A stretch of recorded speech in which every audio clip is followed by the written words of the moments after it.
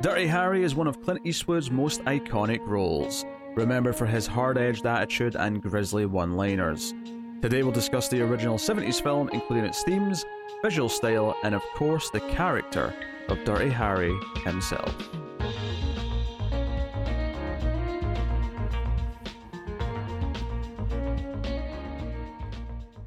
Welcome everyone to the Collector's Cut. I am Peter, and joining me, as always, which is a weird thing to say in episode 1, but welcome, David. Now I know what you're thinking. Has this guy ever been in any reviews before? I tell you in all this hubbub, I think I've forgotten myself, but yes, I have. Hi, how's it going? Welcome. This is our new show. This is episode 1 of a brand new format in which we will be reviewing movies, not too dissimilar to other movie review shows that you'll find on Male Fuzz Movies from myself and the other co-hosts, but the gimmick with this one is that we're going to work through either franchises or pick a theme, where we pick maybe an actor or director or some sort of subgenre, maybe something funnier, but we'll work through in batches, almost as if it's in like mini seasons. So our first season is going to be Dirty Harry. We're going to work through the 5 Dirty Harry movies, 1 episode per movie, and talk about them. There'll be a bonus episode on Patreon over at patreon.com/MaleFuzzTV of a related movie. In this case, it'll be another Clint Eastwood movie. And that's the basic premise. And the whole goal of it is to obviously work through the movies and review them and discuss them, have some fun, as you do, but is to assess which ones should make the shelf, right? You know, the idea of the Collector's Cut is that if you're a movie collector, while you're still doing physical movies or you're collecting digitally, what's the point, or not even the point that you say stop, because some franchises come back and have better entries again later, but which ones are worth watching, which ones are actually worth owning, which ones are avoid at all costs, do not waste your time, money, effort, or sanity. Which ones are your Terminator and which ones are your Genesis? Perfect, yes. That's the perfect way to put it. So, and as we go through some different franchises and so on, maybe we'll see, you know, where the trends are, like what franchises fall apart at around entry number 3, or how many can make it to double digits should they go that far. Ugh. So we are going to start this journey with Dirty Harry, because some of the franchises we do will probably be quite stupid. We wanted to start with a real movie that people know and, you know, respect. So Dirty Harry, directed by Don Siegel, 1971, was it? Yes, 1971. Yeah, so we'll start spoiler-free, as we always will do, and we'll give you a warning before we dive into the most spoilery territory stuff. I guess the first question I'll ask David is, had you ever seen Dirty Harry before? I had not. Dirty Harry was a something. I mean, everyone knows the line about you know, the 44 Magnum. Everyone knows that. But beyond that, no, I have been unaware of Dirty Harry and his antics in the San Francisco Police Department. So this was a fresh view for me, and I mean, without getting too much into it, I wasn't disappointed. So definitely a interesting movie in a lot of ways. Yeah, it's funny, I brought up IMDb, I noticed that technically it's got an X rating. I know, which, it's so weird. Yeah, I guess it was seen as very risque at the time for a number of reasons, and we'll maybe talk about why that is. I have seen these before, but I've only seen them once before. I bought a DVD box set back when I was a teenager and watched them then, so it's been a long time. I remembered a few key moments and shots that were really distinctive in my head, but I had forgotten a lot of what the ins and outs and the going-ons of the movie were. I vaguely remembered a sniper. I vaguely remembered like a shot of Dirty Harry standing on a bridge, which is a big moment near the end of the film. Oh, yeah. But like, I couldn't have told you a lot about the premise. And in fact, the weird thing about watching this, again, having seen them before but forgetting most of them, is that I don't really understand how the sequels exist because of the way this movie actually wraps up. So that's something we'll talk about in spoilers. So we'll get into all that. And what the arc of Harry's character is. But yeah, obviously Clint Eastwood playing Harry himself. Yes. I think the biggest shock anyone finds who watches this now if they've never seen it is that there's 2 famous Dirty Harry quotes, and only one of them's in this movie. The other one is in, like, I think it's the 4th movie, which is the Go Ahead, Make My Day. Oh yeah, I forgot that was Dirty Harry, honestly. Yeah. All right. Yeah, Yeah, I think what surprised me the most in this movie is that without getting into specifically where they were, the famous line in this one is actually said twice. it is, yeah. That caught me off guard. I was like, the first time they said it, I'm like, wow, that's really early in the movie, but I guess that's why it stuck with people. It's like the first cool thing that Harry said. But then it got repeated later on. I'm like, oh. It's So actually, he just practices this in the mirror. He just does this. yeah, it's actually used to set. It's like a setup and payoff where they set it up the first time and then it's paid off later on with I'll just say a different result, shall we say? Yes. And it's like, yeah, okay, that's kind of fun. And maybe they knew they were on a cool moment. They had a cool line and they weren't afraid to use it. I think they just had an ad deal with the 44 Magnum producers because nothing sells it better than that. Is 44 Magnum like a specific brand, or I assumed?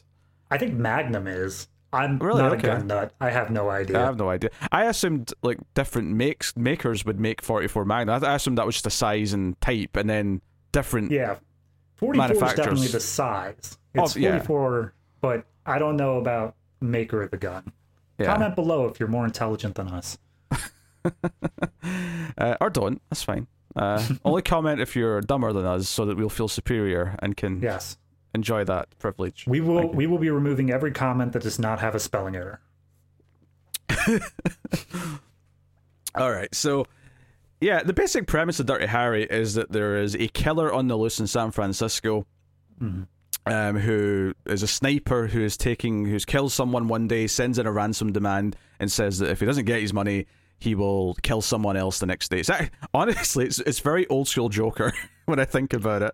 It's honestly the Zodiac killer. Like Yeah. straight down to he's in San Francisco and he's taunting the police and he's sending notes and all that. It's just Zodiac Which, over again.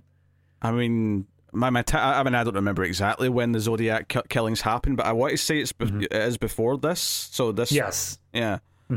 So probably an influence on it. And you can kind of look at Dirty Harry as a character who's kind of this like fantasy character who's like, you know what, he's going to do what it takes and like screw the bureaucratic tape of, you know, like maybe the frustration of not catching the Zodiac killers. What led to the birth of Dirty Harry as a character? Like, this is what we all want to happen. Does someone just be like throw the badge away and say, no, I'm going to get him no matter what. I'm going to play my own rules.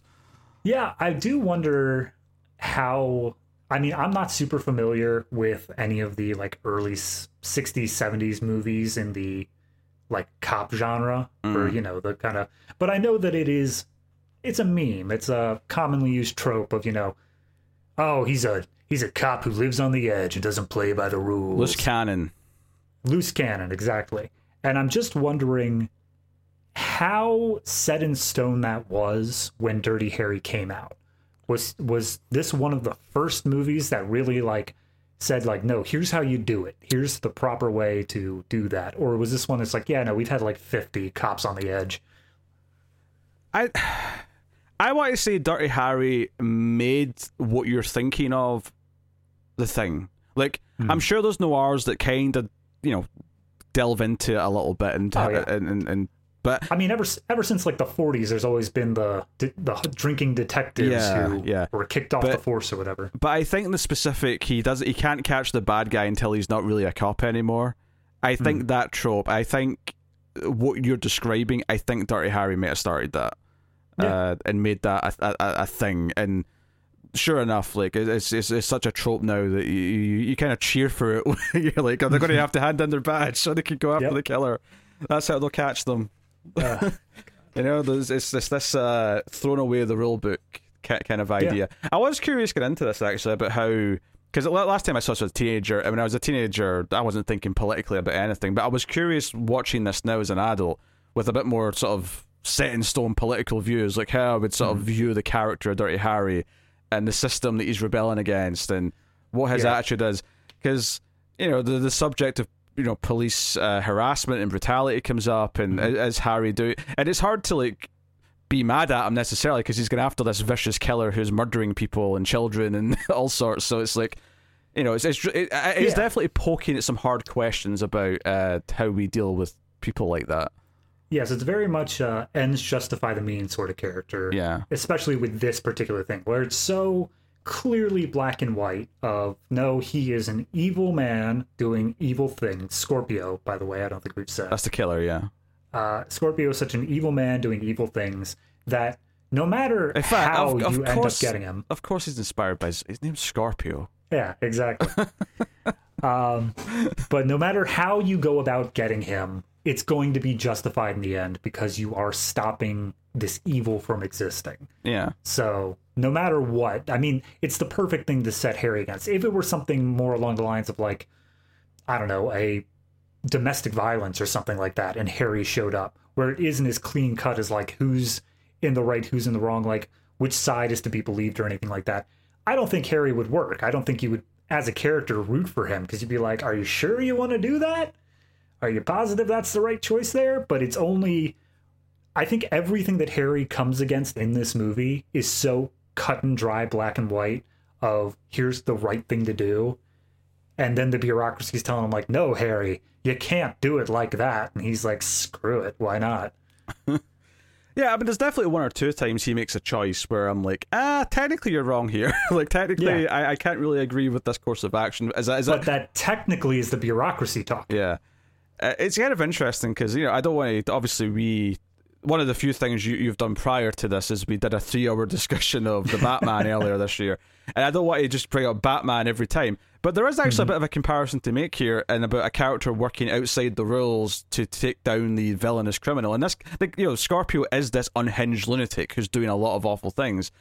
And there's definitely something by the end of the film. Obviously, Dirty Harry is a lot more willing to just shoot people in the face as a character, which is very different from Batman. But the idea of, like, ultimately having to, like, let go of the shackles of the system to, like, do ultimately the morally right thing to take this guy down is definitely part of the story. So we can get to that. I mean, it sounds like you enjoyed the film. Is that correct? Yeah, I would say I enjoyed the film in the most general sense. I don't want to get too specific with what I actually did enjoy until we get closer to the spoiler section, or at least getting through it. But I did definitely enjoy the film in the sense of it did things that I didn't think a film would have done back then. Because looking at it as, okay, here's Clint Eastwood and he wants to do, you know, this dirty cop movie, whatever he wants to do about it.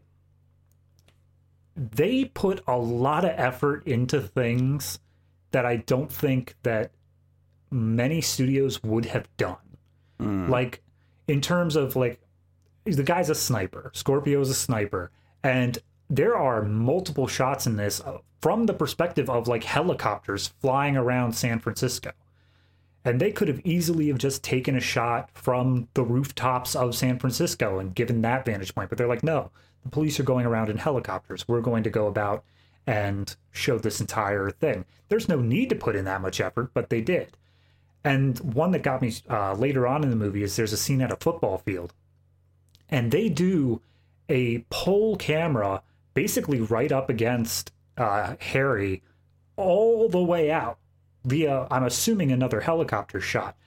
Completely unnecessary, but it really sells the moment. It's one of the best shots in the movie, so I would... Yeah. Like, when it comes to art, necessary and what makes it what it is are two very different things. Yes. You know, so I think there's a lot of good cinematography in this movie. It's got a lot of gritty shots. There's a lot of scenes where it's not afraid to let the characters just be covered in darkness in certain scenes. There's a scene where Harry is talking to, like, a suicide jumper, and it's just like a little side tangent almost in the movie to give you a bit of Harry's character. But when he goes up in the cherry picker, which is what I'd call that. I don't know if the Americans have a different name for it. No, yeah, that's basically what I got. Yeah. Like, he goes up in this cherry picker, and by the time he gets up there, because he's they're above where all the lights are, because it's nighttime, like, there's so much darkness that there's just this, like, really eerie mood to it almost when he's up there talking to this guy who's, like, on the edge of the building. Yeah. That it's just like, oh, there's a really distinct look to this, and it's one of my favorite things about the movie is how it feels and looks, which I think is one of its strengths, because I do think there's actually a couple of things in it that feel a bit silly and feel a bit contrived. The big famous, you know, monologue he has about the 5 shots, 6 shots, you know, do you feel lucky, punk? It's a very quotable line. I will say his delivery of it the first time catches me off guard, because it doesn't sound like that cool the way he says it the first time, but the second time he says it is the inflection that people use when they quote it, right? Yeah. I feel like people show the clip of it. They always show the clip of the first time, but it's the second time that people are actually mimicking when they're doing the impression. Yeah, it absolutely is. That first time is what made me think like, no, he just practices this in the mirror. He just does this. But that scene is like, it's this random thing where he just kind of like suspects there might be like a bank robbery happening, and it just sort of like breaks out, and he has to put down his hot dog and go deal with it. It's actually a really silly, contrived, like, just as he's getting his lunch, there's a bank robbery happening with like armed gunmen coming out. I mean, it's even sillier than that, is that the entire time that he's opening fire on these armed gunmen, he's still chewing his hot dog. His mouth is full. And he's walking down the street, and they do technically like try to shoot him first, but it does kind of feel like he is so trigger happy to just pull the gun out and start blasting. Like, absolutely. You know, it's the Frank from It's Always Sunny like meme. That, so anyway, I started blasting. Like, it really is that. Yeah. So that those elements feel very of its time, and I can appreciate it in that context. It's the sort of thing that if a modern movie did this exact scene, unless it was going for like a parody or some kind of like, you know, satire on it, I would probably critique it and say this feels off. But this feels a bit more earnest here because it's coming from this different time period where it feels more genuine and more like this is just like this was cutting edge at the time to have him do this. Yeah, for sure. I mean, it was.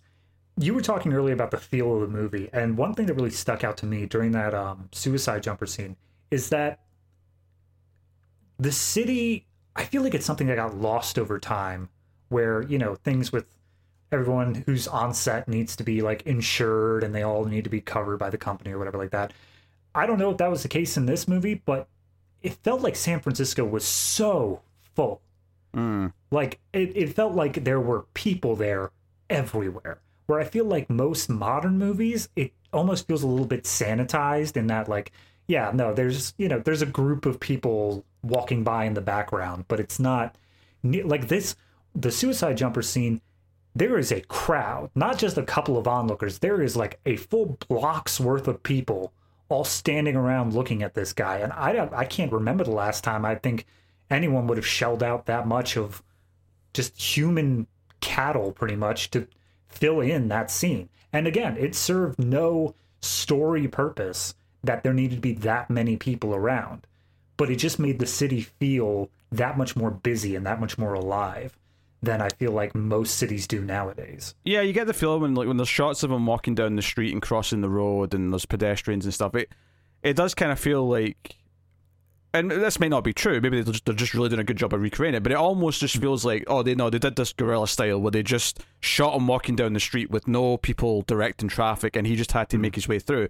So it really feels like he's having to find his way through a busy city as opposed to, it's perfectly timed and he's walking on. And part of that might be, when you've got big crowd scenes like that, you just let randomers like come up and be part, because they're so far down there, you're not going to see anyone do anything that's going to ruin the scene. Right. So it's okay, but maybe there is some truth to that. I don't know. Like the scene that makes me think of, probably because it's from the 70s as well, is the scene in Superman with the helicopter, with all the crowds down at the bottom and they're looking up.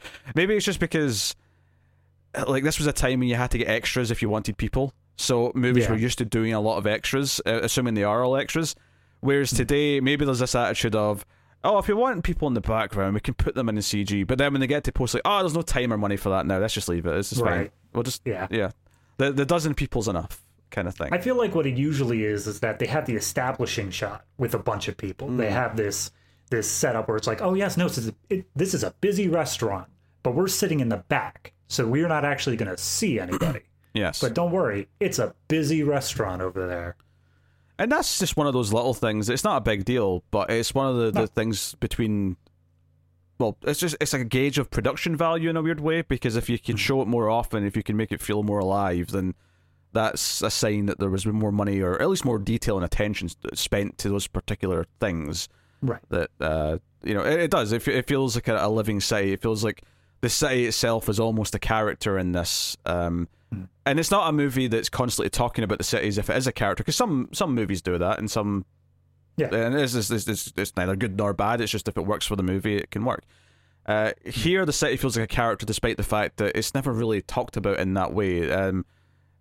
they mention it a few times, but I think the reason why it feels like a place, other than it just feeling alive with a lot of extras and a lot of locations, is that it does go to kind of notable places. We spend a lot of time on rooftops looking down at parks. We spend a lot of time at a football stadium. We spend time at like a quarry, I think, towards the end, and there's parts of the highway. You get a feel for a lot of different areas in the city, so it feels like a fully living, breathing world as opposed to it's not all of the chase scenes happen in the warehouse district. Yes. Not all of the fight scenes happen in the quarry district. It's very varied, where you get this whole feel of, honestly, that was my concern just starting up the movie. It starts very quickly, very suddenly, with Scorpio looking through his sniper at a woman who's swimming on the rooftop.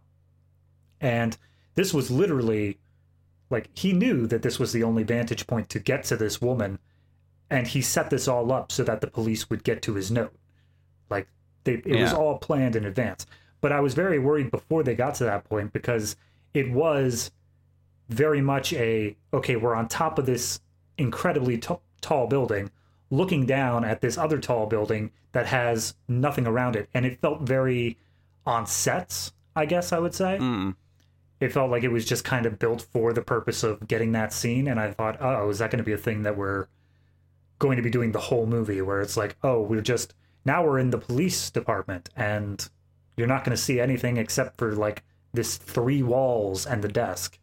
But then as soon as the scene ended, we immediately saw Harry walking through the city, going from the one building over to the other. That's my favorite part. That's my favorite part of that, is that you get the whole thought process where because he goes up to the crime scene where the pool is, and he's looking at the body and stuff, and he's looking around like, okay, where could this have come from? What is and he sees the one tall building it could be. So it plays into the crime scene that there is this one taller building. It's the only place it could be the vantage point. So we were talking earlier about him walking through the pedestrians, walking across. Like this is where I was talking about it. He's walking, and at first you think, oh, where's he going? Where's he going? And then he walks up, and you realize, oh, he's went to the building where the shooter must have been, and he sees the shell casing, and he sees the note ultimately pinned on the thing. So yeah, that's great. I love that element. Yeah, and it's something to bring up later on in the film as well. Is like, well, he likes using rooftops, but most rooftops are going to be locked. You can't just walk up to any rooftop that you want. Yeah. Only certain buildings are going to be accessible for whatever reason. So, so they played with it. They used that as one of the thinking devices as the movie goes on. So yeah. So I think shortly after that, they find the note. The guy wants a ransom. I think it's $100,000. Mm-hmm. And which seems quite low in today's money for this type of ransom, but yeah. That's the Austin Powers gag. Dr. Evil gets out and he's like, well, what's a good amount? I don't... Was it 100? $1 million? At least. But he says otherwise he'll keep on killing. And then Harry... I can't remember exactly how we get from the next scene, but basically he gets a partner. And it is, I think it's Chico Gonzalez is the name, and he's like a completely new detective, and Harry is not at all happy about that. So I think that if I don't know if this was ever planned to be a franchise or whether or not they were just Dirty Harry and then they made more. I doubt it was planned as a franchise, would be my guess. Fair enough. But I think that it did a fantastic job introducing Chico as basically the audience stand-in character, where it made it a believable thing of like, no, you're partnered with this new guy, and he's not asking questions about like the procedure of things. He's not asking questions about how do we do police work. He's still trained. He's still a cop. Yeah. He's only asking questions about the social aspects, like why do they call you Dirty Harry, and why this, why that. They're just asking about the world and the characters rather than the. Oh, well, what do you mean Miranda rights? So. Yeah, no, even mentioned that, he's from this area as well, so he's not even asking about the city or anything like that. It's purely just Harry. It's purely just who he's working with that he's asking about. Right. So, no. I will say, I don't know how appropriate it was. It makes sense, I think, for the police. But they are very openly racist. Oh, yeah, absolutely. Extremely openly racist. Well, I think it's interesting because, like, they casually throw around some racial terms at one point when they're talking about it, but they're kind of doing it in this jokey way. when they're sort of joking about why Harry's called Dirty Harry, and it's like, oh, he hates everyone. Then they list a bunch of like basically races, but with words that I'm not going to repeat. Yeah. But there's a really interesting moment because the Scorpios like first know it. His threat at the end of it, it's not just that he's going to kill someone tomorrow. He says, maybe tomorrow I'll kill a Catholic priest, or I'll say black person, but you can put in... He didn't say that. Yeah. But there's a great moment in that scene where it's like the police chief is reading it, or maybe it's the mayor that's reading it, and he gets to that last word and he just kind of like doesn't say it and moves on. And it kind of feels like, to me, that between that scene where the mayor's feeling awkward and consciously saying, I'm not going to say that, but then you see Harry and the cops openly use those words, it really feels like it's pointing out kind of like where the society is right now as the movie's being made, where I know, like, a lot of people are trying to make a conscious effort to improve that side of things, but clearly there's a lot of, you know, down the totem pole people who are still just throwing it around like it's no tomorrow. Yeah. I mean, someone in a public office like the mayor is obviously going to care more about the image than some cops hanging out in their own back room. So. Absolutely, yeah. Which, you know, it's interesting because I think, I don't know if this plays this way in 71 when it comes out, but to a modern audience, I think most people like, oh, that's interesting, Harry just said something kind of racist, because now you're going to have to work a little harder to make me kind of root for him. Like, that's an off-putting quality to the modern audience. Yeah. I mean, I honestly think the entire first act, it's hard to tell where the act delineates here, but the entire first act of just learning about Harry, we are given nothing to actually like about him. Like, he's not a good guy in anything we've seen him do. He's very, as we've said, very trigger happy, very openly racist, not sociable in any regard.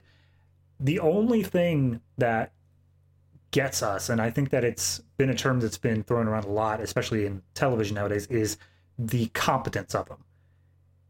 In the same way that, like, you know, Breaking Bad, like House of Cards, those shows are about people who are horrible people, but are so competent at what they do, you can't help but root for them.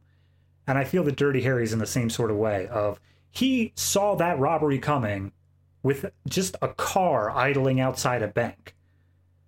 That's how you are, as an audience, looking at him and being like, okay, I trust him to do whatever he wants to do then, because he clearly knows what he's doing. Yeah, I mean, I think it goes back to the very first thing I said about Harry as a character, is that I think ultimately he has this kind of wish fulfillment of, and you could look at this as, you know, like, I think the problematic side you could look at this from is the idea of, like, oh, you want to give police more power to just do what they want and be, you know, reckless, and like, obviously I don't want that, and that's why I got into this. I was thinking, oh, am I going to feel weird about some of this, you know, with a modern lens, and now that I've grown up a bit and I'm thinking about these things a bit more. But when I look at this movie, it does kind of feel like this wish fulfillment thing. It's like, okay, this guy, he's after Scorpio, is so bad, he's so deranged, and we're seeing all these awful things he's doing and how the system is failing to kind of deal with him. And part of that's Harry's fault at one point, to be honest. But, you know, absolutely. We'll talk about that. But ultimately, like, it doesn't matter. At a certain point, there's some people so bad that all of the rules don't matter, and you just have to stop them because it's worth saving the people that are in danger more so than it is justice, right? Who cares if he walks free or you have to kill him if it's going to save the lives of innocent people who are in danger, right? Especially if it's children, which, you know, at a certain point it's going to be in this movie. So it's like, okay, this is kind of the wish fulfillment of, like, just dealing with it, and that there's someone out there who can do it, right? Which is why I do think the comparison to Batman is slightly there. Like, there is a kind of a slight element of that to the character. And, you know, Clint Eastwood obviously has got a lot of charisma. You know, he's a movie star. He feels like a movie star. The way he walks, the way he talks, he always commands the screen and you know, he's always got this presence there. All of those things make it easy to be engaged whilst watching him, even if you don't necessarily like him as a person, you know, the character, that is. Like, even if you're having some, well, you know, I don't know if I necessarily agree with this attitude or like what he's doing. So I imagine that a modern audience does find more things to dislike about Harry as a character and the choices he makes versus at the time, but I still think the fundamentals of what the movie is still works, because ultimately it is still this fantasy of, like, oh, there's someone who can do what needs to be done to take down this really horrific person, because no one is going to watch this and think, oh yeah, Scorpio, like, we should respect his rights here. He needs to. But I mean, they specifically make that point about how. I mean, that's getting into close to spoilers, but there is a point in this movie where they do straight up talk about, like, what rights does he have still as a person, and Harry's just like, he's killed people. This is not a discussion. Yeah. So yeah, there's debates to have there, and we'll probably go into that a bit deeper as we talk about the specifics. So, but yeah, now cinematography is great. I really want to shout that out. I think it's probably the biggest star of the movie for me is the cinematography. I think the plot is the one thing I do remember about the sequels is that none of them have as good a plot or villain as the first one, because the first one has such this really focused, specific idea. There's this madman who's killing people, and he's very brutal. He's very childish in some ways as well. When you actually sort of see a bit more of him later in the film, it's like, oh no, he's not this cold, calculating. That's where he's maybe different from what you think, at least what you think of the Zodiac. Like, he feels like he's a bit more gleeful in some of his actions and the way he is. Yeah. So I mean, as you said, Joker is a apt comparison. It is someone who's very much unhinged, but is still. He's not bitter, really. He's more so just like, nope, this is just what I choose to do today. I rolled out of bed and chose violence. Yes. So all that stuff works really well. Performances from these actors are, obviously, Eastwood is Eastwood, and he's very dependable in this type of role. There's no denying that. I think the guy playing Scorpio is also pretty good in the role. Yeah, I think that it was weird to me because they didn't even hide him. Like, they showed him up on the roof there in that very first shot, and they showed his full face and everything like that. And I was like, oh, okay. I guess it isn't a mystery to the audience then of who this guy is. Like, we're not going to have that scene where, Harry unknowingly sits down next to him. Yeah, they have maybe like a couple of seconds of mystery, because it starts off with just like I think the first shot of him technically he's looking at the barrel of the gun, so he's like, you see kind of his hair out of focus, like sort of in the background. But yeah, you see his face quite quickly, and it's like, no, this is not about like who it is. Like the point of it, his name's not important. That's really not the purpose here, And I mean, even then, he was never named. He was only ever called Scorpio. They never said Scorpio, aka Brian. They were just like, no, it's just Scorpio. Yeah. Did they ever find out his name? Maybe they didn't, but like no. If they did, they never gave it to us. Yeah, they never mentioned it to the audience. Yeah, okay, that's interesting. So no, good stuff. Yeah, I mean, other than that, all the other characters I think are big enough to warrant too much of a discussion. They're all fine in their roles. Yeah, no, I mean, there was the only scene that I would want to bring up in terms of characterization is, I think it's his lieutenant. I certainly thought that the beginning of the movie, the lieutenant was kind of giving Harry a hard time about how he did a certain case back then. I think it was something about a rapist or something like that. Yeah. And how he handled the case.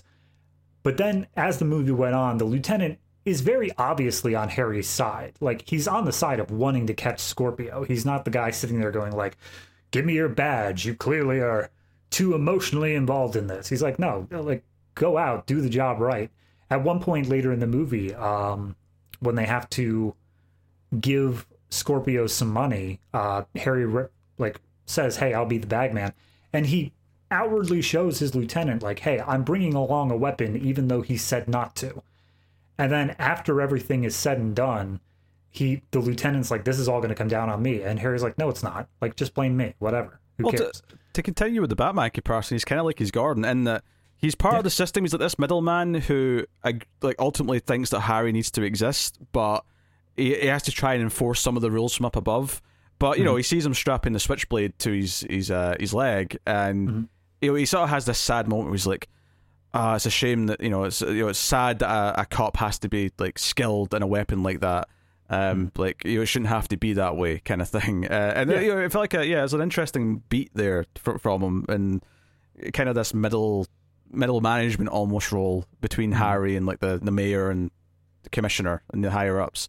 Yeah, that's interesting. You mentioned the scene early on when they bring up this old case where the mayor says to him, maybe this part I'll just say spoilers because I'm going to start talking about specifics here. So yeah, why not? So full spoilers for Dirty Harry from this point on. So yeah, that scene early on where he's in the mayor's office and Harry immediately shows his character, basically making it very clear that he feels like he's been wasting his time because he's been in the waiting room for the mayor for like 2 hours. He's like, this is wasting the time. You want me to solve the case and catch the bad guy? Like you're making me wait in your goddamn office. But he brings up this case. The mayor says, "I don't want any trouble that you did that thing last year," and as through the dialogue, we find out that he shot a rapist who was chasing a woman down an alleyway with intent to rape. And the mayor says something to the effect of like, well, how did you know that's what his intent was? You can't shoot someone because you believe they intend to do something. And he says, well, he was naked, holding a knife, and he had a hard-on. So I made some deductions. And I think this is, again, going back to the idea of the movie, is that the movie, well, it's in a very gritty world, it's making it very black and white. Because I think you hear those details and you go, oh, and it even plays it almost like a comedy beat because it cuts back to the mayor at the end of the scene and he goes, you know what, I think he's got a point, and it cuts to the next scene. And it does play like almost like a laugh at the end of the scene where the mayor's like, oh, you know what, he may be right. maybe he should have taken him out. Yeah. So it's interesting that it's kind of like saying sometimes the bad guy is just the bad guy and like the system is at fault, kind of thing. Yeah, I mean, I think that's, if we're getting into full spoilers now, I think that's kind of the point of the movie, is this is such a clear delineation of this guy is bad. He is evil. And Harry's job, as he sees it, is to stop that guy via whatever means necessary. Like, no matter what, protect people from getting hurt again. And the whole reason that the movie exists, I think, is A, have a good standoff of good versus evil, obviously, but B, by the time we hit the end, Harry has had to go through the ringer in every regard, like physically, mentally, because someone died because theoretically he wasn't fast enough, even though even he believed she was dead beforehand. But which is also, which by the way is also very Joker. The person you were trying to save was already dead in the trunk somewhere, kind of thing. Absolutely. But no, then by the end, all the bureaucracy that has gotten in the way and has basically gotten to this point, telling him, no, you can't do that. He's able to go, is basically just enforcing Harry's viewpoint of this black and white morality, where if the bureaucracy is saying that he gets to go, that makes the bureaucracy an enabler of this evil, and therefore it also has to go. That's the reason why at the end he takes off his badge, he throws it away, because he's like, I cannot do good in a system that will permit evil. Yeah, and that feels like the arc of the movie is he chooses to take that badge off and he throws it away, and because he realizes the only way he was able to stop this guy is because he basically has a frankly my dear I don't give a damn when he's talking to the mayor towards the end. When this big like final sort of like circumstance comes up and he's killed the bad guy and he looks at the badge and he's like, yeah, like ultimately I'm not a cop, because what a cop is not what I am.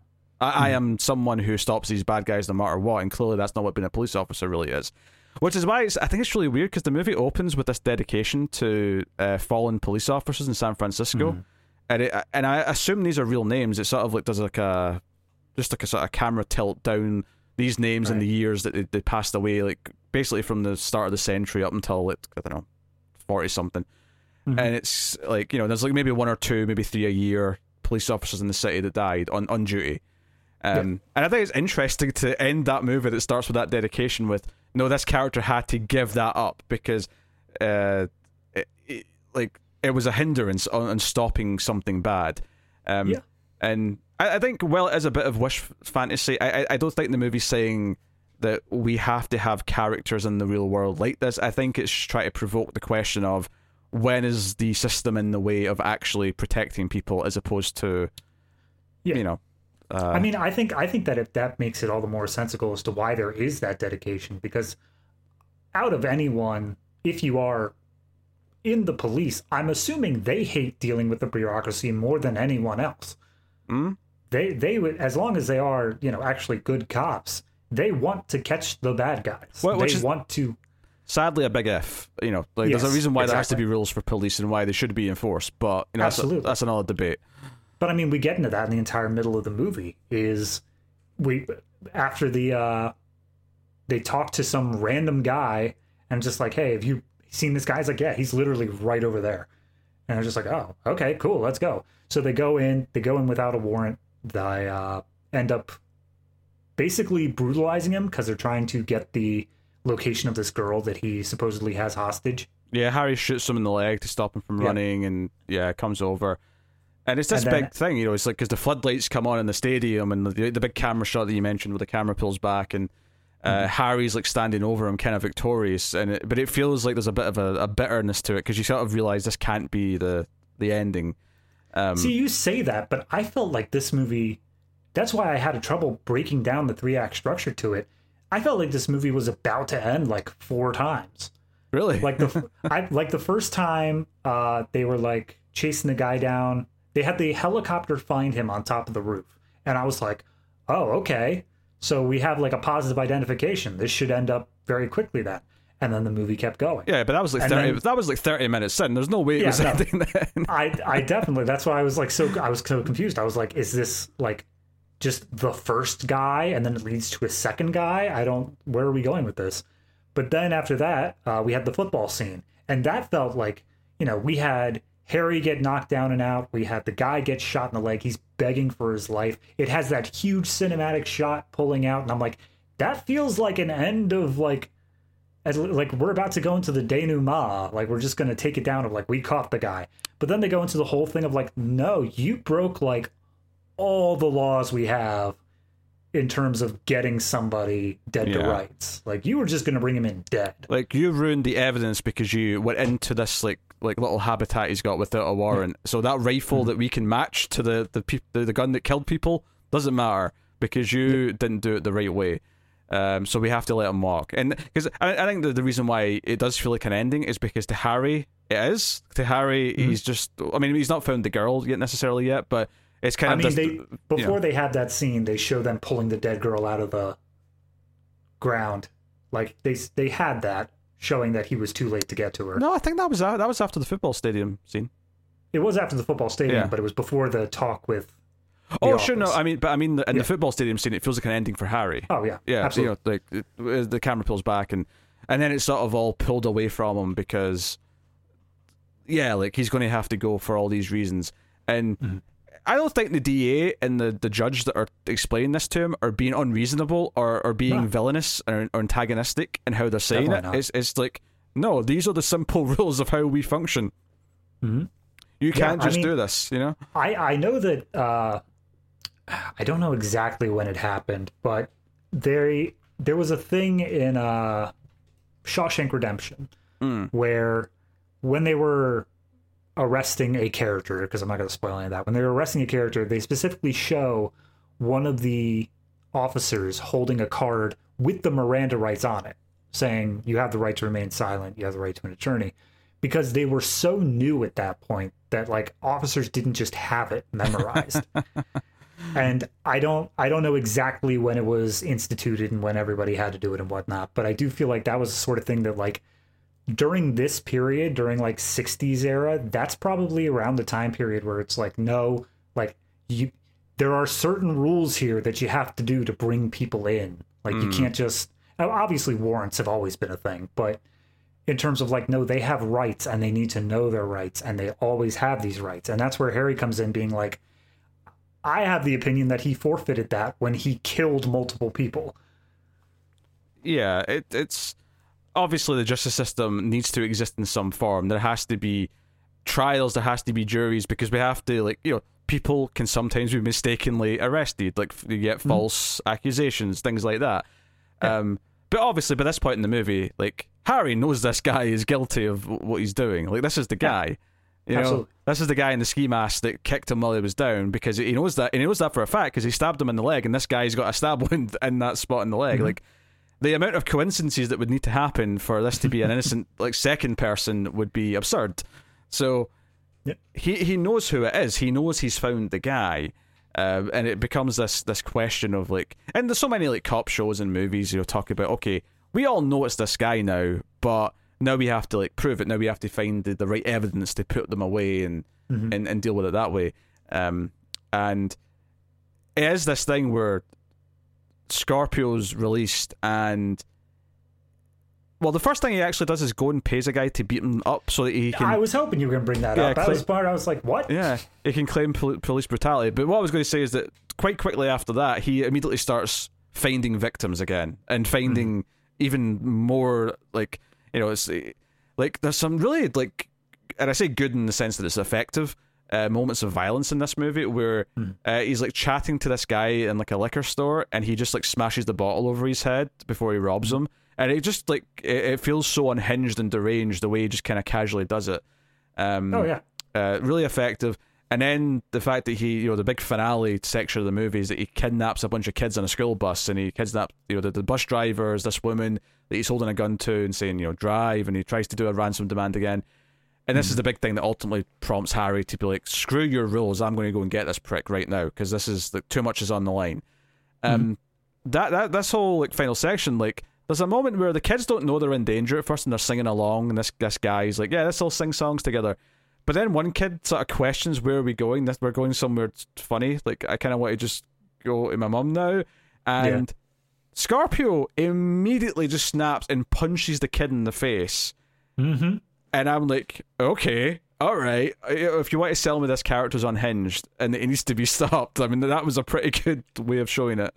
Yeah, I mean, we keep on making that comparison to Joker, but it really is... I think that's what sells Scorpio as an interesting character, is that it is genuinely impossible to tell whether or not he is flying by the seat of his pants or if he has all this planned out. Because, like, that whole liquor store robbery part, that seems like the sort of thing where he was just standing outside and he was like, yeah, this could probably work. And then he just did it. Like, he just walked in, made a short conversation, then bashed the guy and walked out after stealing the guy's gun. But then in terms of the being beaten up in order to frame Harry for even more police brutality, like, that's something that required thought and planning and being able to go through an intense amount of pain in order just to do this thing. It was very well thought out. It was very meticulously planned to make sure that, like, no, there are reporters here, and I'm going to tell the reporters this name specifically. Yeah, which so is... the one cop who can do anything won't actually be able to do anything. Yeah, it's so that they'll go hard on Harry to, like, back off, and it gives him a bit of free rein. And then that's when he does the liquor store thing. I would argue the liquor store thing, while it feels random, I do think there's a purpose to it. I think the whole point of it was to steal the guy's gun. Because he goes in and says... that's obviously the purpose, but I'm saying that it didn't feel planned. It felt like he needed a gun, so he immediately just did the first thing that came to mind where he was going to get a gun. Yeah, but... he needs a gun because he wants to do his hostage thing. So, and obviously the bus thing is fairly well thought out. I mean, maybe not as thought out as some of the earlier stuff where he had all this plan. Because, when he does the first big ransom thing, where he's got... because at first they don't pay him after he's killed someone, so he kills a second. That's when they, like, catch him on a roof. And because he can't kill the first person he was going to kill, which I think was a gay guy, just from the body language and the way that he was kind of with the other guy. Yes. And it's San Francisco as well, which I know is, like, the Harvey Milk kind of... like era and whatever, but so yeah, I mean, he's already proven himself racist from the first note, so it's not a shock to find that he's probably also homophobic, which I think this was implying as well. But he's also kind of bitter because when he gets caught and he has to run away here, he runs and goes to, like, a black neighborhood and just kills a kid. Like, they find that body, like, the next day, so it's like, okay, he's petty as well. Like, if he doesn't get his way, he's going to act like a child and just do whatever he wants to. And that's kind of... and he's probably more interesting because, much like the Joker, we do not get a backstory. They do not discover who he is, what his origin is. Is he, like, a vet who's got PTSD? Is he someone who was, like, tortured as a child by an abusive parent? Is he, whatever the reasons you might want to, like, put in that gives him his trauma? Yeah, none of that. It's just a mystery. He's a product of this world, whatever it may be. Yeah, and I mean, obviously, because that is counterproductive to what the movie is doing. Again, it's going for this black and white, very clearly evil. As soon as you give any sort of humanizing anything to the character, it immediately allows you to be like, okay, well, I kind of get why he's doing this, even if I don't agree with it. I understand, from a bad childhood or PTSD or whatever like that. It's the reason that, if you viewed the movie Rambo from solely the police officer's perspective, he's just a mass killer. But it's only because we see the other side, and I guess not Rambo, whatever the first one actually was. First Blood, yeah. That's right. It's on the list. It's only because we see his side of things that we're like, okay, but like, no, we get it. We understand why Rambo became Rambo. For this movie, that would be counterproductive, because as soon as you start humanizing this evil, that's when you start questioning whether or not Harry is actually doing the right thing. Yeah. Absolutely. So yeah, Harry volunteers to be the money guy when these first killings haven't worked. He kidnaps a 14-year-old girl, which, by the way, when they pulled out her naked dead body, I know the actress is probably older, but it weirded me out that they told me she was 14, and then there's a full frontal of this body coming out. I'm like, Jesus. Yeah. It definitely sold the horror of it, though. I really was like, okay, all right, this is disturbing, and suitably so. But Harry volunteers to be this money guy, and this has been meticulously planned, because he the Scorpio killer calls him on a public phone booth, and Harry has to then race to another public phone booth somewhere else in the city, somewhere he could get to on foot. But he's getting a bit out of breath between each run, and the whole idea is that he's making sure he's not being followed by other police. That's what he's trying to ascertain. Now his new partner, is following him, because they've got a prehistoric comms wire that he's listening to the phone call, so he's driving independently to each of these locations. But all of this is very planned out, and it's a really interesting sequence where Harry at one point, 3 guys try to mug him on the way to one of the places, and he has to pull out his gun and make it clear that he's not to be messed with. But there is this risk, what if they steal the money? He's got 100 or 200 grand, I think it is at this point, in this yellow bag, and if he gets outnumbered... honestly, this, not only that scene, but on either side of that, there's a scene where I think it's immediately after that, actually, he's trying to run to the phone booth, and because of this mugging, he's been held up long enough that there's just an old guy next to the phone booth who answers the phone first. And it's one of the rules that Scorpio laid out was, if someone else answers the phone, we're done. The girl dies. So this guy picks up, and Scorpio's like, who was that? And it's some old guy, I've never seen him before. Phone goes dead. He hangs up, and you think oh crap, that's it. But then it's obvious Scorpio enjoys the game, so he calls back and tells him okay, I'll give you another shot, and tells him the next place to go. But by the end, they also make it to the park, and that's the final place that they want to go. And feeding back into that, this feels like a city that has just other things going on. There's other things. There's just a couple there who's making out in the park. Harry makes note of him. It's just all right, I'm still going up. And then this random guy comes up, says that his name is Alice, and I guess is propositioning him. And then he just says... yeah, I'm glad you brought this up, because I think I forgot. Even though I just watched the movie literally before we started, I think I forgot about this. I was he gets propositioned by a guy, and when Harry says whatever he says, the guy goes, oh, you're not Vice, are you? I'd kill myself. And I'm like, whoa, this went really dark. Because... it's hard to say what the movie's trying to say about society here, where everyone he runs into is somehow getting in the way of saving this girl, when obviously independently it's not really any of their fault, because they don't know what they're interfering with, that they're getting away. Obviously the muggers are shitheads because they're just trying to mug them, but it does paint a very kind of nasty view of what the world is right now. Is all these people he runs into, even the guy who's going to commit suicide, is kind of paints this weird picture. You get the sense that Harry is this old school guy, which I think this neatly leads into a fairly, what felt like random at the time, although now that we're talking about the themes, maybe we can kind of place it. There's a fairly random scene. It's when they think they're going to catch him going back to the same roof that they caught him on the first time, and they're waiting and they're watching, and as they're waiting, Harry starts looking elsewhere, and he notices in a window there was a woman in her underwear, right? A young woman in her underwear. And then, it's the 70s, so yeah, we have to get full bush. She comes back out and she's fully naked at the window. But she answers the door, and there's a couple who were down the street before who are at the door now. It's a man and a woman coming in, and she's answering the door, the woman in the apartment, butt-ass naked.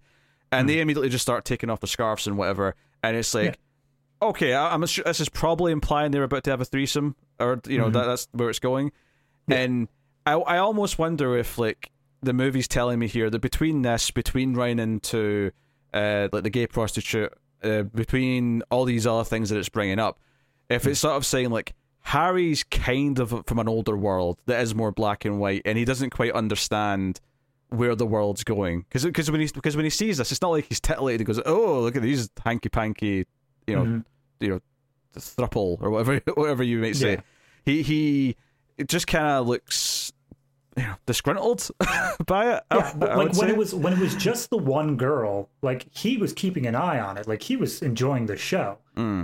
But then as soon as the other ones came in, he's like, "The hell is this? Like what is going on here?" All right, and then it gets into the whole firefight part. But yeah, I do think you're right in that he comes from an older world. He is someone who he sees these things that back when 50s, even early 60s, would have been so deeply frowned upon, or so possibly even illegal a lot of times, that have been made more culturally accepted due to the 60s just massive culture change.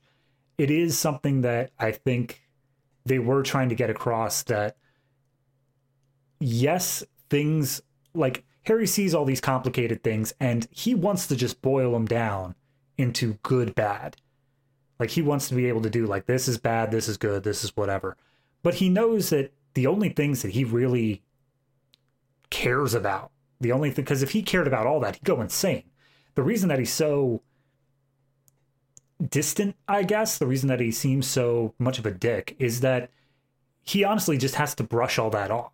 He doesn't care about the lesser evils. He only cares about, he's in homicide. He's in the, like, what would be considered the worst of the worst in terms of crimes. He only cares about when that happens. When he gets propositioned in the park, he just tells the guy to basically leave. Like, he doesn't care. Yeah.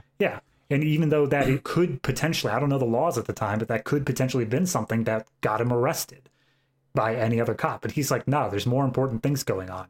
So despite the fact that he may not like it, he doesn't approve of it, but he just doesn't care to stop it either. He's just jaded in that way. So I guess that's the way I saw it. Yeah, I guess in a weird way, you could say that the movie is kind of this, I would say conservative viewpoint, but like it's a viewpoint of like the old timers sort of like examining their place in a world where they think things used to be simpler. And maybe the ending, we've already read it as he's thrown away the badge because he's accepting that he doesn't fit into the system. But maybe if you look at it through this lens, it's the same thing effectively. He's accepting that he doesn't fit in the world anymore, and that's why he's throwing the badge away. Is that he can't fit in this world, so he has to walk away from it. And I think that thematic ending, whether or not you want to look at it from the lens of him not fitting in the world or him not fitting in the police system anymore, that's why I said earlier, right at the start, I was like, how is there sequels where he's a cop? Because this doesn't make sense. I feel like the end of this story is that he can't be a cop anymore. Honestly, this just feels like, we keep on making the superhero things. This feels like how he put on the mask. Yeah. This feels like how he's like, no, I have to work outside the system. Yeah.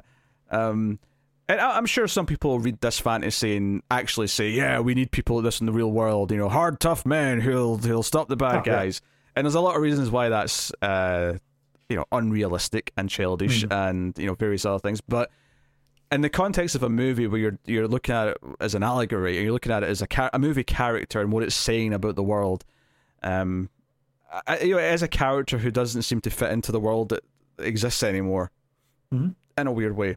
And he does come off as kind of unlikable in a lot of ways because of that at times. I mean, not to harp on it for too long, but going back to the suicide jumper, it seemed like he recognized, like, okay, this guy's trying to kill himself. And I can't quite place whether he was being totally serious about it. But when he got up there, the only thing he was saying to the guy was like, I hate the cleanup. Like, you guys who jump, you know, you make it all a big thing, and then we just got to clean it up afterwards, and it's always a pain in the ass to identify you after the fact. So can I just have your wallet so we can get that over with early? And it does seem like the sort of thing where, you know, these, obviously there have been suicide jumpers for years or whatever, but it does seem like a sort of thing where he's just so jaded by it. He's so like, no, if you're actually gonna kill yourself, then just do it in the privacy of your own home, sort of thing, you know? Yeah. Like, it doesn't have to be this whole big production. But he somehow manages to turn that into him saving the guy's life. Which, by the way, I just want to go on record here. Sending Harry Callahan up there to get a suicide jumper down may be the worst decision the police department has ever made. It made me think so much of Lethal Weapon, because it's the same thing in that. They send up Martin Riggs, and he's also got some crazy ways to deal with the situation. So yeah, and he's different because he's a suicidal cop versus, you know, Harry, who's this, you know, hard-edged, cynical asshole. But yeah, I think, and you can also argue that he just knows so much what he's doing that by minimizing the spectacle that this guy's going to create by doing the suicide, that it's actually going to take away some of the appeal for him. So it could be a tactical, measured thing that he's doing. But then, like you say, you can also read it as, no, he really just doesn't give a shit, and he's just being very cold and frank with him. Why not both? Yeah, could be both, yeah. So, no, it's kind of frustrating. It's funny, because Clint Eastwood, because, you know, he's still around now, and he's so old now, that he has felt like this crotchety old man who has like older views that don't quite fit with the world anymore. I'm not sure how true that was when he made this, but... I mean, clearly it's to some extent, but like one other scene just to really drive home the point. They're going around town because after they saw the guy on the roof, they said like, oh, he has this color bag, a tan bag, I think it is. And they're driving around town and they find a guy who has a tan bag, and they follow him back to his home. And Harry goes and basically tries to peek into the window to see who this guy is, what he has the bag for. Inside is the guy, but also a woman who I believe is topless the whole time. I have her name here. Hold on.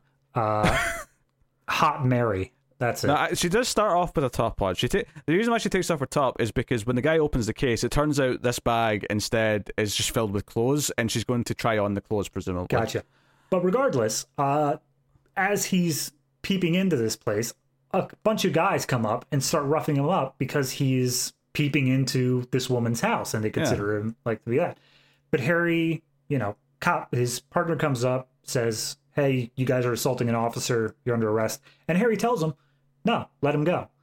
And I think that goes back to that old school morality of these guys were doing the right what thing they believed was right. Yeah. So he's just like, no, like, let him go. They're on the side of good here. Even if they were mistaken, they're on the side of good.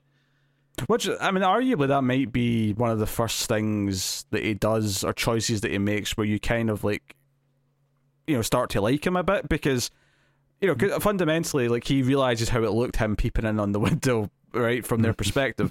But he does, you know, he says, no, like, they're doing the right thing. If I were them, I probably would do the same thing if I caught someone doing this.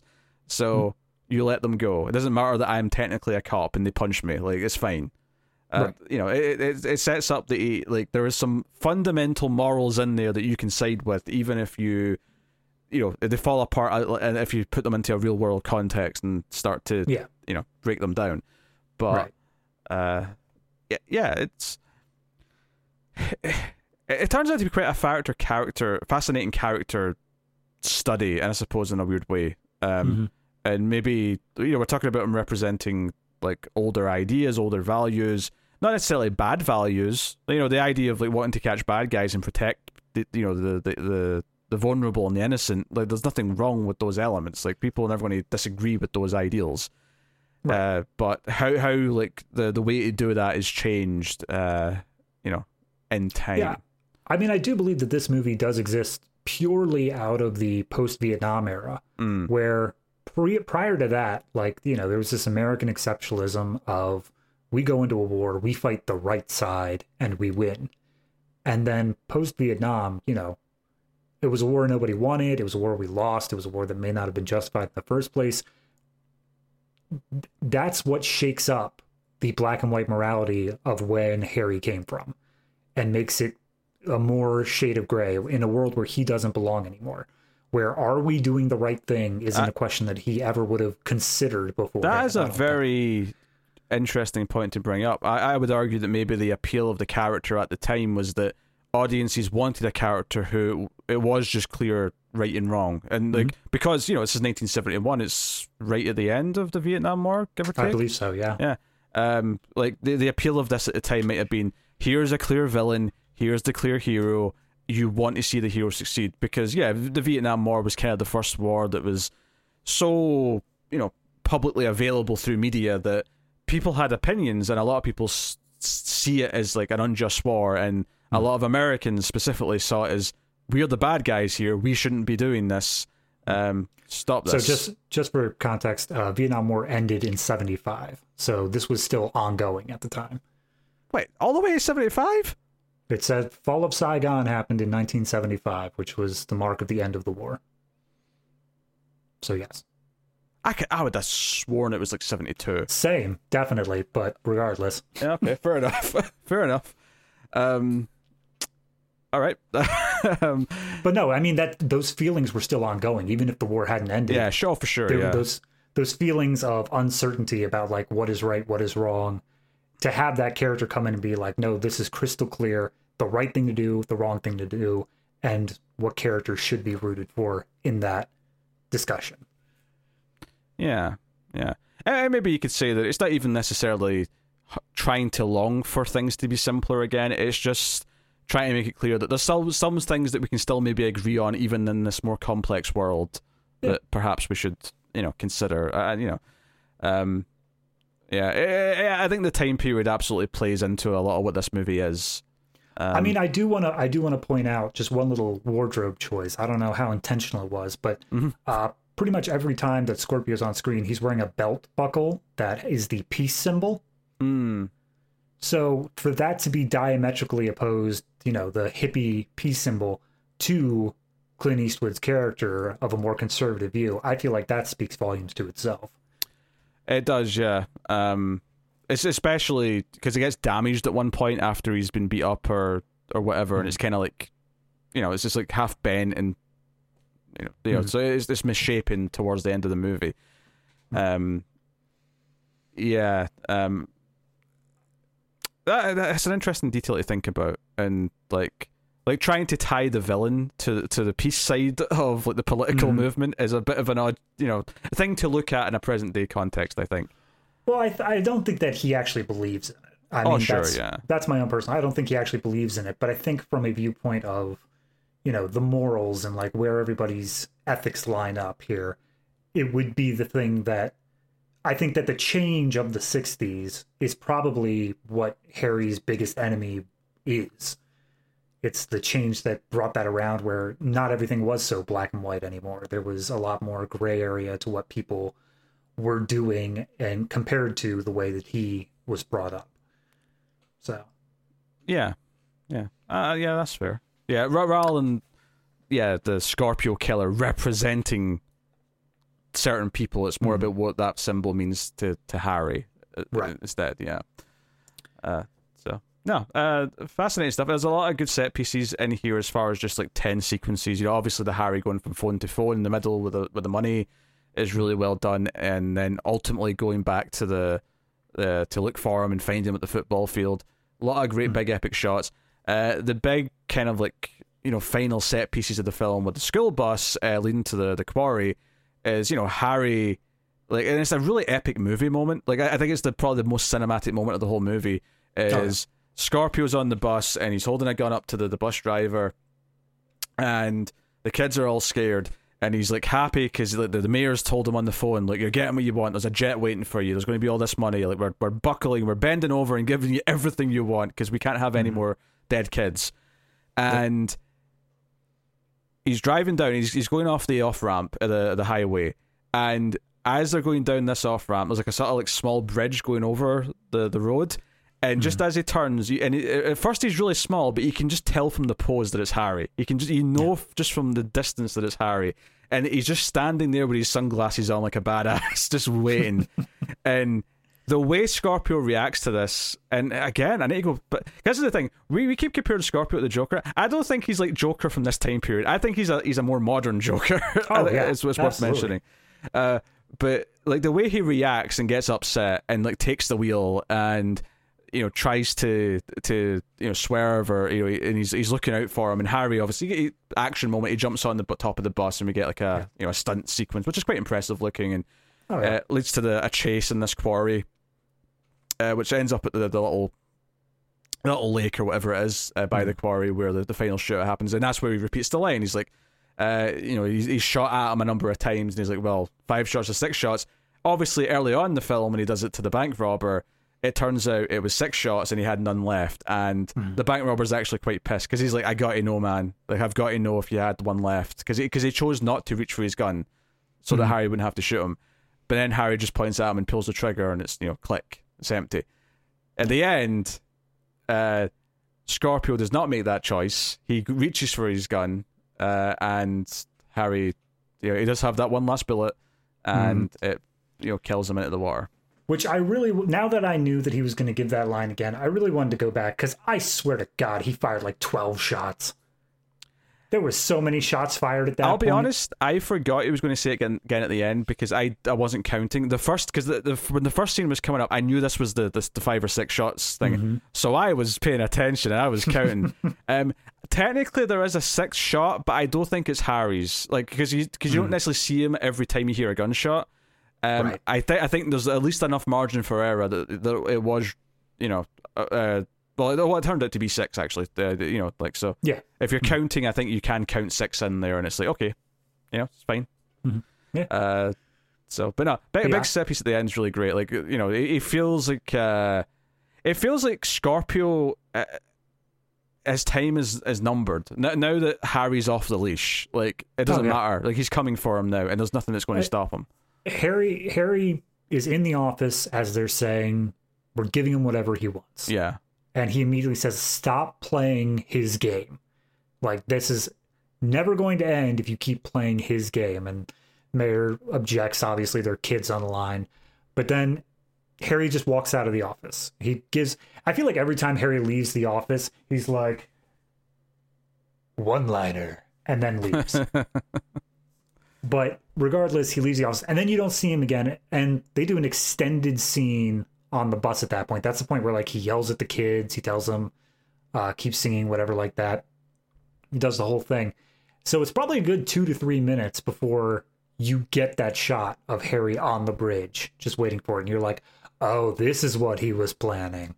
And then you get the whole thing. It's just a nice little build-up of, like, we know Harry's about to go do something, we just don't know what it is yet. It's a very epic entrance, and it's definitely, I think when I first saw this movie, it really surprised me how big the ending felt. Like, I wasn't expecting to feel like this battle for the soul of the city, like hunting down this killer who's killing kids, and like Harry this... How many Dark Knight references do you think we could stuff into this video? So many.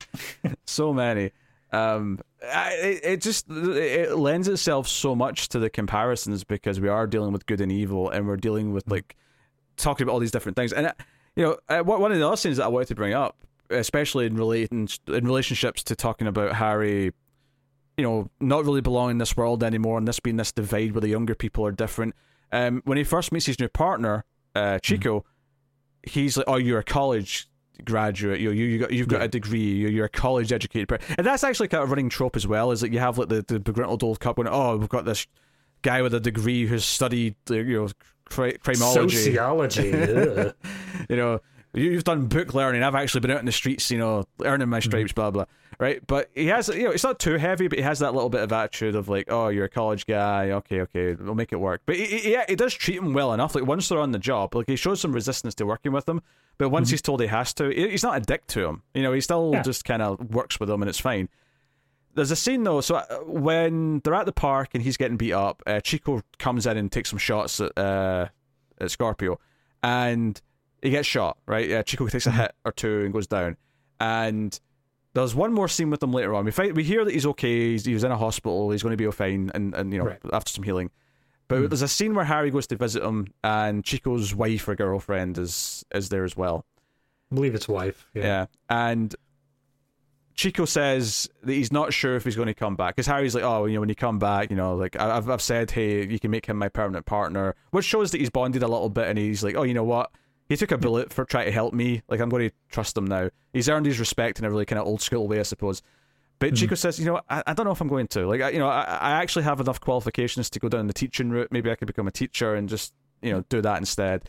And Harry didn't really respond to it at first, but when he gets downstairs with the wife after they've left, I think it's just a hospital, but it does seem more like a spa sort of. It looked like a rehab, or like a fancy rehab center or something where he was hanging out. But they get downstairs and he's talking to the wife, and she's talking about how it's, I think part of his decision is on me, because like I don't know if I can be a cop's wife, this worrying and what might happen to him and all this. And Harry does eventually say, if he is thinking of leaving, like he gets it, and it's maybe not for him. Like, maybe he's better than being part of this life. He doesn't deserve to, I can't remember what the exact line was, but he says something of an understanding nature about it. And I almost see this tying into what we've been saying about how, he realizes that this young guy, Chico, is part of this new world that's not his. And he's like, he maybe shouldn't be in here. And obviously by the end he's giving up the system and saying that he can't be part of it at all, so maybe you could argue that Chico should be the one who's the driving force in the new police that's maybe going to tackle things differently. But I do think that acknowledgement from him, and not looking down on him for wanting to maybe leave this life, is again another sign of understanding that Harry is learning how perhaps out of touch he is with certain things.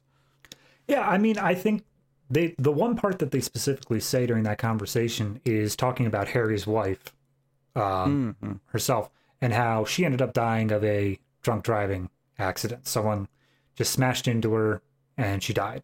Nothing too big on it, but it was just how she ended up I like dying. that it was a random... It wasn't like someone was taking revenge on him or anything. It was just a random accident, Yeah, right up until you get to Dirty Harry 7 or whatever, and it turns out the drunk driver was actually Scorpio's brother. But yeah, no, it's very much a random thing. But he specifically says that she never really got used to it either. She was never used to being a cop's wife to begin with. So I, again, can't even remember exactly how the conversation goes, but the end line is basically the wife asking, so why are you still a cop? If you're okay with Chico leaving, if you're okay with, your wife was never okay with it, why are you still a cop? And he straight up says, I don't have a good answer. It's just what I'm good at. It's just what I do. It's what I've always done, and it's what I'll continue to do. So I think that plays a lot more into the ending as well. He's seen this job literally take out a bright-eyed newcomer on his watch. He's seen the change in the world. He's seen all this. And then on top of it, he's seen how bureaucracy holds him back. There is no reason for him to be around anymore. And I think that conversation with Chico and his wife may have been one of the instigating factors where he is no, this is very... I forgot that there is a way out besides me dying. Yeah, I think I like that the character has to really wrestle with that question, and because he doesn't have an answer when he's asked this, I think it's more interesting and a more unique choice that instead of the partner dying for him to learn this lesson, it's actually almost a little more powerful that he lives but has just chosen to get out. Like he's made a choice, and it is, as you say, it's taken away the spark from at the start of the movie. He was relatively enthusiastic, he was excited to be a cop, and that's been taken from him. It's just gone. That light's been snuffed out. But he still gets to live. He still gets to go on, and maybe that's the whole point, is that Harry sees that there is a way out, and maybe he can too perhaps move on to something else. Because I'm not sure we even said this, but the reason that he's called Dirty Harry is that he takes all the dirtier jobs. He takes all the jobs that, and I feel like you really look at the list of jobs, he's just I'll do it. They are dangerous jobs. They are things that are putting his life at risk very clearly. There aren't things that evolve into that. He is very clearly, he volunteers to be the bag man for a serial killer. Yeah, and maybe my comparison to Martin Riggs and Lethal Weapon wasn't even as far-fetched as I originally thought it was. Maybe he is taking these jobs because he doesn't care if he lives or dies. maybe that is because his wife died. Maybe he's lost that sense of humanity. Maybe that's also why he's kind of a prick. I'm not so sure that it's whether he lives or dies. I think that he wants off the job, and he just doesn't see any way off the job except for dying. You can almost look at it another way though. Like, he does provide this service where he can be the one to take these jobs so other people don't have to. It kind of makes him this valuable guy to have around in that sense. So in a weird way, him being chased off by the end from that life, like, does leave a hole that perhaps maybe it does need to be left. Maybe things have to evolve, and Harry just can't be a part of the new. It's a shame there's sequels, because I think the sequels making him a cop again and like going through the tropes, and some of them are probably entertaining in their own right, but I'm pretty sure none of them are going to like come close to this first film, because this first film feels like it has a lot to say, or at least a lot of questions to provoke on us. So even if we disagree with some of the messages the film may have tried to have at the time, all the questions that it's putting forth are fascinating to talk about, and definitely get you thinking about the themes, about the character, and about what it's saying about the system and society and morality and, you know, all these different things. Yes, absolutely. I mean, it is definitely, there's a reason that this movie started as a single film, presumably, and then evolved into this larger franchise. It hit a chord with how clearly it got its message across, with how well it hit and resonated with an audience of, we all are feeling this sort of uneasiness, and there is just this desire for a clear cut, no, this is good, this is evil. So yeah, I think once he leaves the Force, it is impossible to really get back that clear cutness. So anything that goes beyond this point now is going to be more and more shades of gray, and either it's going to be movies about how Harry adapts to that, or it's going to be basically trying to apply black and white morality to things that as an audience we don't agree with as being as black and white. So, or maybe the simplest answer is that they'll effectively just undo the arc and just have him be a cop again, so they can keep. Oh yeah, I mean, probably doing typical detective-y, gruff stories.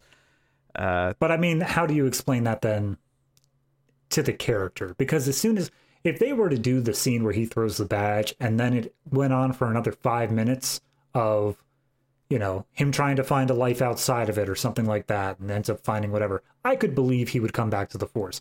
But when you end it, when your final shot is him throwing away the badge, that's your dramatic point. Roll, that's your exactly. Yeah, that's the one that has to stay.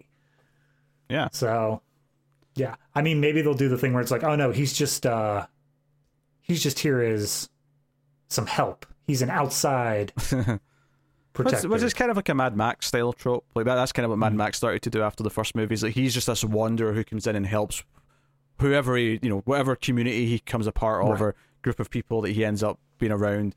He'll end up helping their cause and then move on. He's like this, wanderer who just keeps, going from thing to thing. Now, I don't remember the sequels well enough to really even imply what I think of them. I remember never seen them, so. There's at least a couple of partners who do bite it. That's like the only thing I remember. Call that mild spoilers if you want, but we'll find out soon though, because next episode we'll be looking at Magnum Force, which is the second film in the series. So looking forward to it. Look out for that. But that was a surprisingly analytical and thematic discussion and character study of a conversation. Not every movie we talk about. In fact, I'm going to guess that even the rest of the movies in this franchise are going to become more normal reviews in which we're talking about all the weird choices that are made, and but when we get a good movie like this, we will break it down and properly dig into it. So hopefully this very analytical conversation is made for a good first episode. I hope it has. If not, just write it all down and use it as your film class thesis. Yes. And do me a favor, take a screenshot of like the citation where we're cited, because I just want to know that we're in a university paper somewhere. We could be someone's source. How does that strike you? I mean, we made up all of our opinions there. I don't know how much of a reliable source we are, but hey, all sources just someone's opinion. Fundamentally. I mean, there's facts to it, but yeah, so they got in the way of things. Not in today's age. So, as we leave to rate the movie. Yes. So we're going to rate it out of 10, but we also have our own little secondary scale that we're going to apply at the end of this show as well. So first things first, what are you giving the movie out of 10? Out of 10, I believe, and see, it's the first rating that's always a problem because it sets the tone for every movie later on. But after a lot of thinking, I think I'm going to go ahead and give Dirty Harry an 8. Yeah? And I think that there's a reason it's a classic. It's a reason that it has managed to stick around, because God knows how many 70s like dirty cop movies have just been completely forgotten. This one has managed to stand the test of time. It's managed to spawn all these sequels to it. There's something special about this movie. Obviously, it does still have its own problems. That's why it's not 9 or a 10. There are still flaws to it. I would say, I know it's just me personally, apparently, who thought, this movie had like 3 endings to it. And I do, not so much the first one, obviously, but the second one, I did actually have to check the time left on the movie and be like, is this it? Or is this how we end it? And I saw there was still half an hour, and I was like, okay, no, never mind, keep going.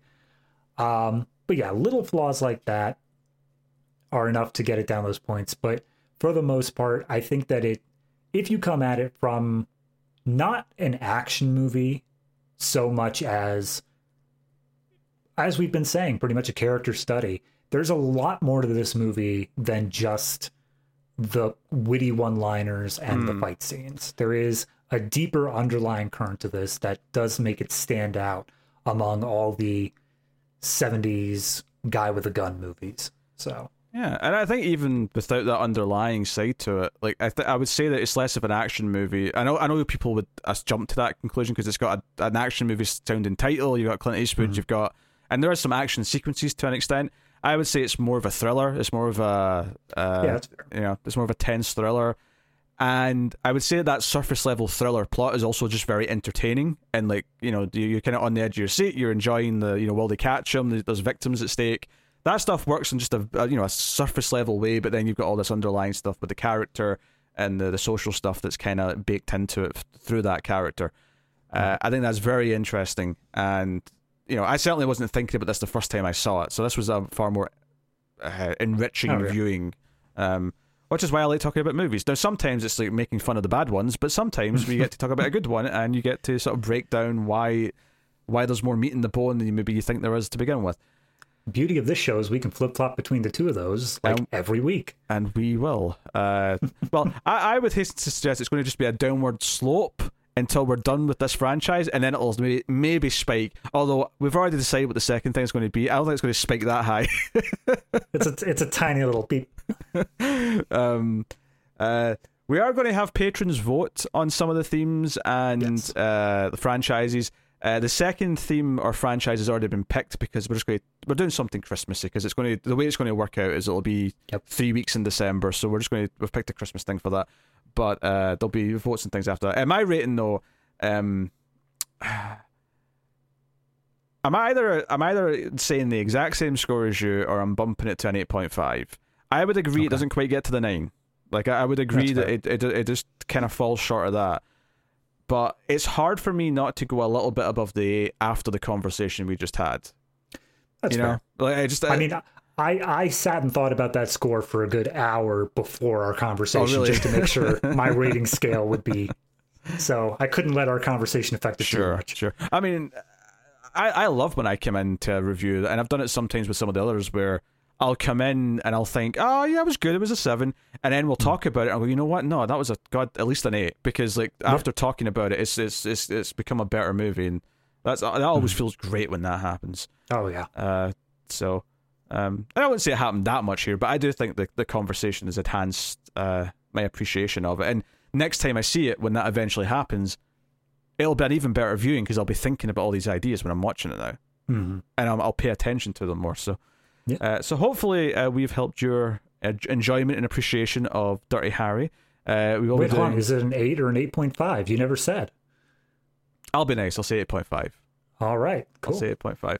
And the second scale, this one's probably quite easy for this first one. To go with the title of the show, The Collector's Cut, obviously it's a play on the phrase director's cut, which is the idea that you're curating, and a director, you're curating your perfect version of the movie and cutting out the scenes you don't need.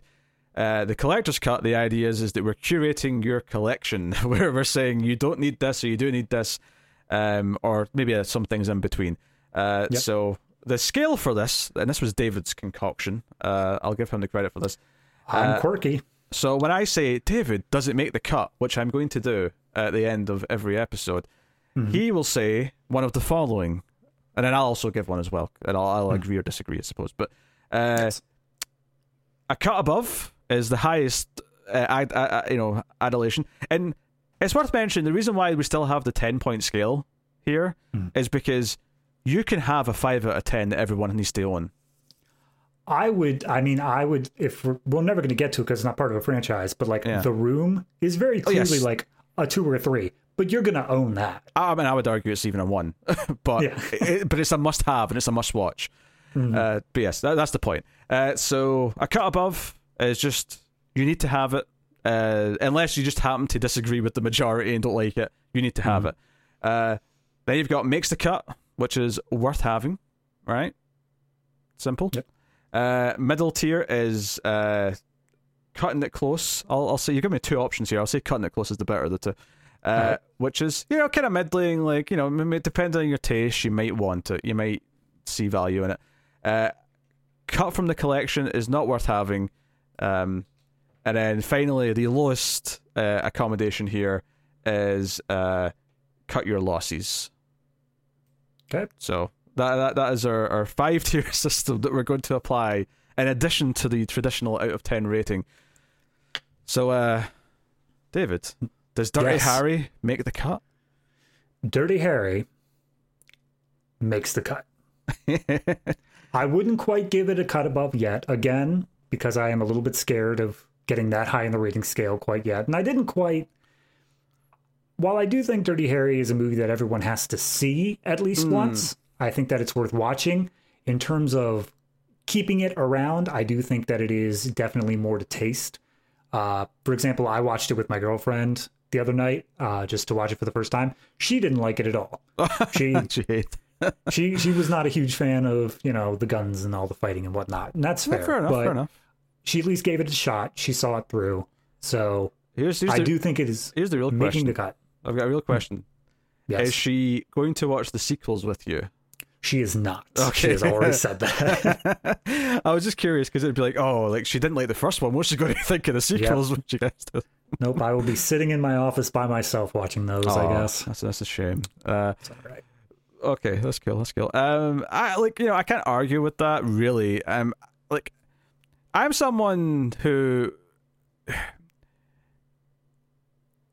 I like collecting movies, and I like having access to movies that I think are worth having. So I guess on my scale, this maybe is a bit more to a cut above in that, unless you actively, because there's always exceptions. I don't like like most people would say Beetlejuice, for example, but I hate Tim Burton, right? So for me, it's no, kill it with fire. I don't want it anywhere near me. But, for most people, it is probably, it's a classic. Obviously, you need that in your collection. So, I'll go a bit higher. I'll say a cut above. And just to alleviate your fears, you worrying about going too high in the scale, I'm pretty confident that we will not be at this end of the scale for at least 2 months. I don't know, man. I've seen what we're picking next, and without spoiling it, you're right. But I will be shocked. We'll reveal what the next franchise is when we do the last one of this. So in the Deadpool episode of this, which is the 5th movie, we'll reveal what the Christmas next season franchise is. The only other thing I'll say is that we've already picked it, so we'll just reveal it. The Patreon bonus episode coming sometime in November, which is loosely tying into Dirty Harry, is The Gauntlet, another Clint Eastwood movie. So look out for that. If you're a patron, $3 or up, you'll get access to that sometime by the end of November. When in November, right now, I don't know. We're recording this early October because I'm going on a trip for a week next week. So we're getting a head start.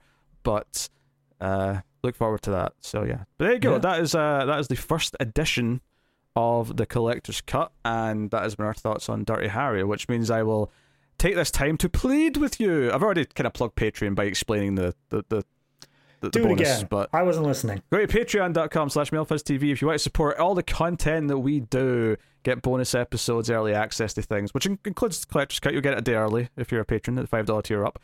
You can also support us by hitting the super thanks button on YouTube, and you can of course support us for completely free if you can't afford to give us any monies. That's okay. Like, subscribe, comment, ding the bell for notifications, watch the content, share it on Twitter. You can get us on Twitter at Screams Midnight, which is the Mail Fuzz Movies Twitter, and just generally share us around. Also check links for the Discord and the description and things like that. But there you go. But that about does it. I think I've plugged everything that I need to plug. Yeah, sounds good to me. Yeah. And I suppose actually if you just discovered this channel based on this, check out the other two movie podcasts. The horror movie podcast is Screams After Midnight. There's over 500 episodes of me and Tim talking about horror movies. And we're over 150 episodes of the Atomic Cinema Experiment, which is myself and Tara talking about sci-fi movies. Which this is the third show. This is the Surely to become the flagship title. I'm sure. Yes, I'm Absolutely. sure it'll be the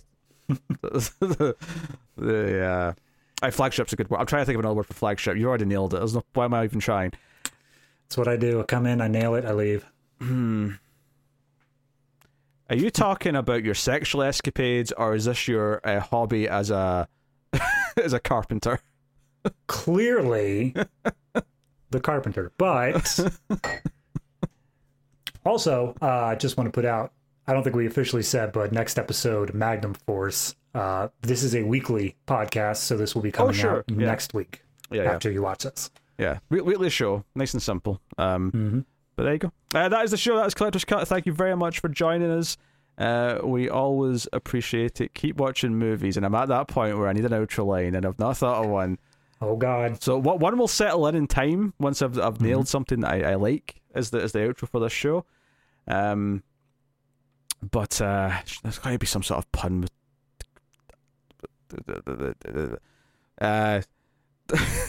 Don't land on the cutting room floor or something. I don't know. Marvelous. Call it.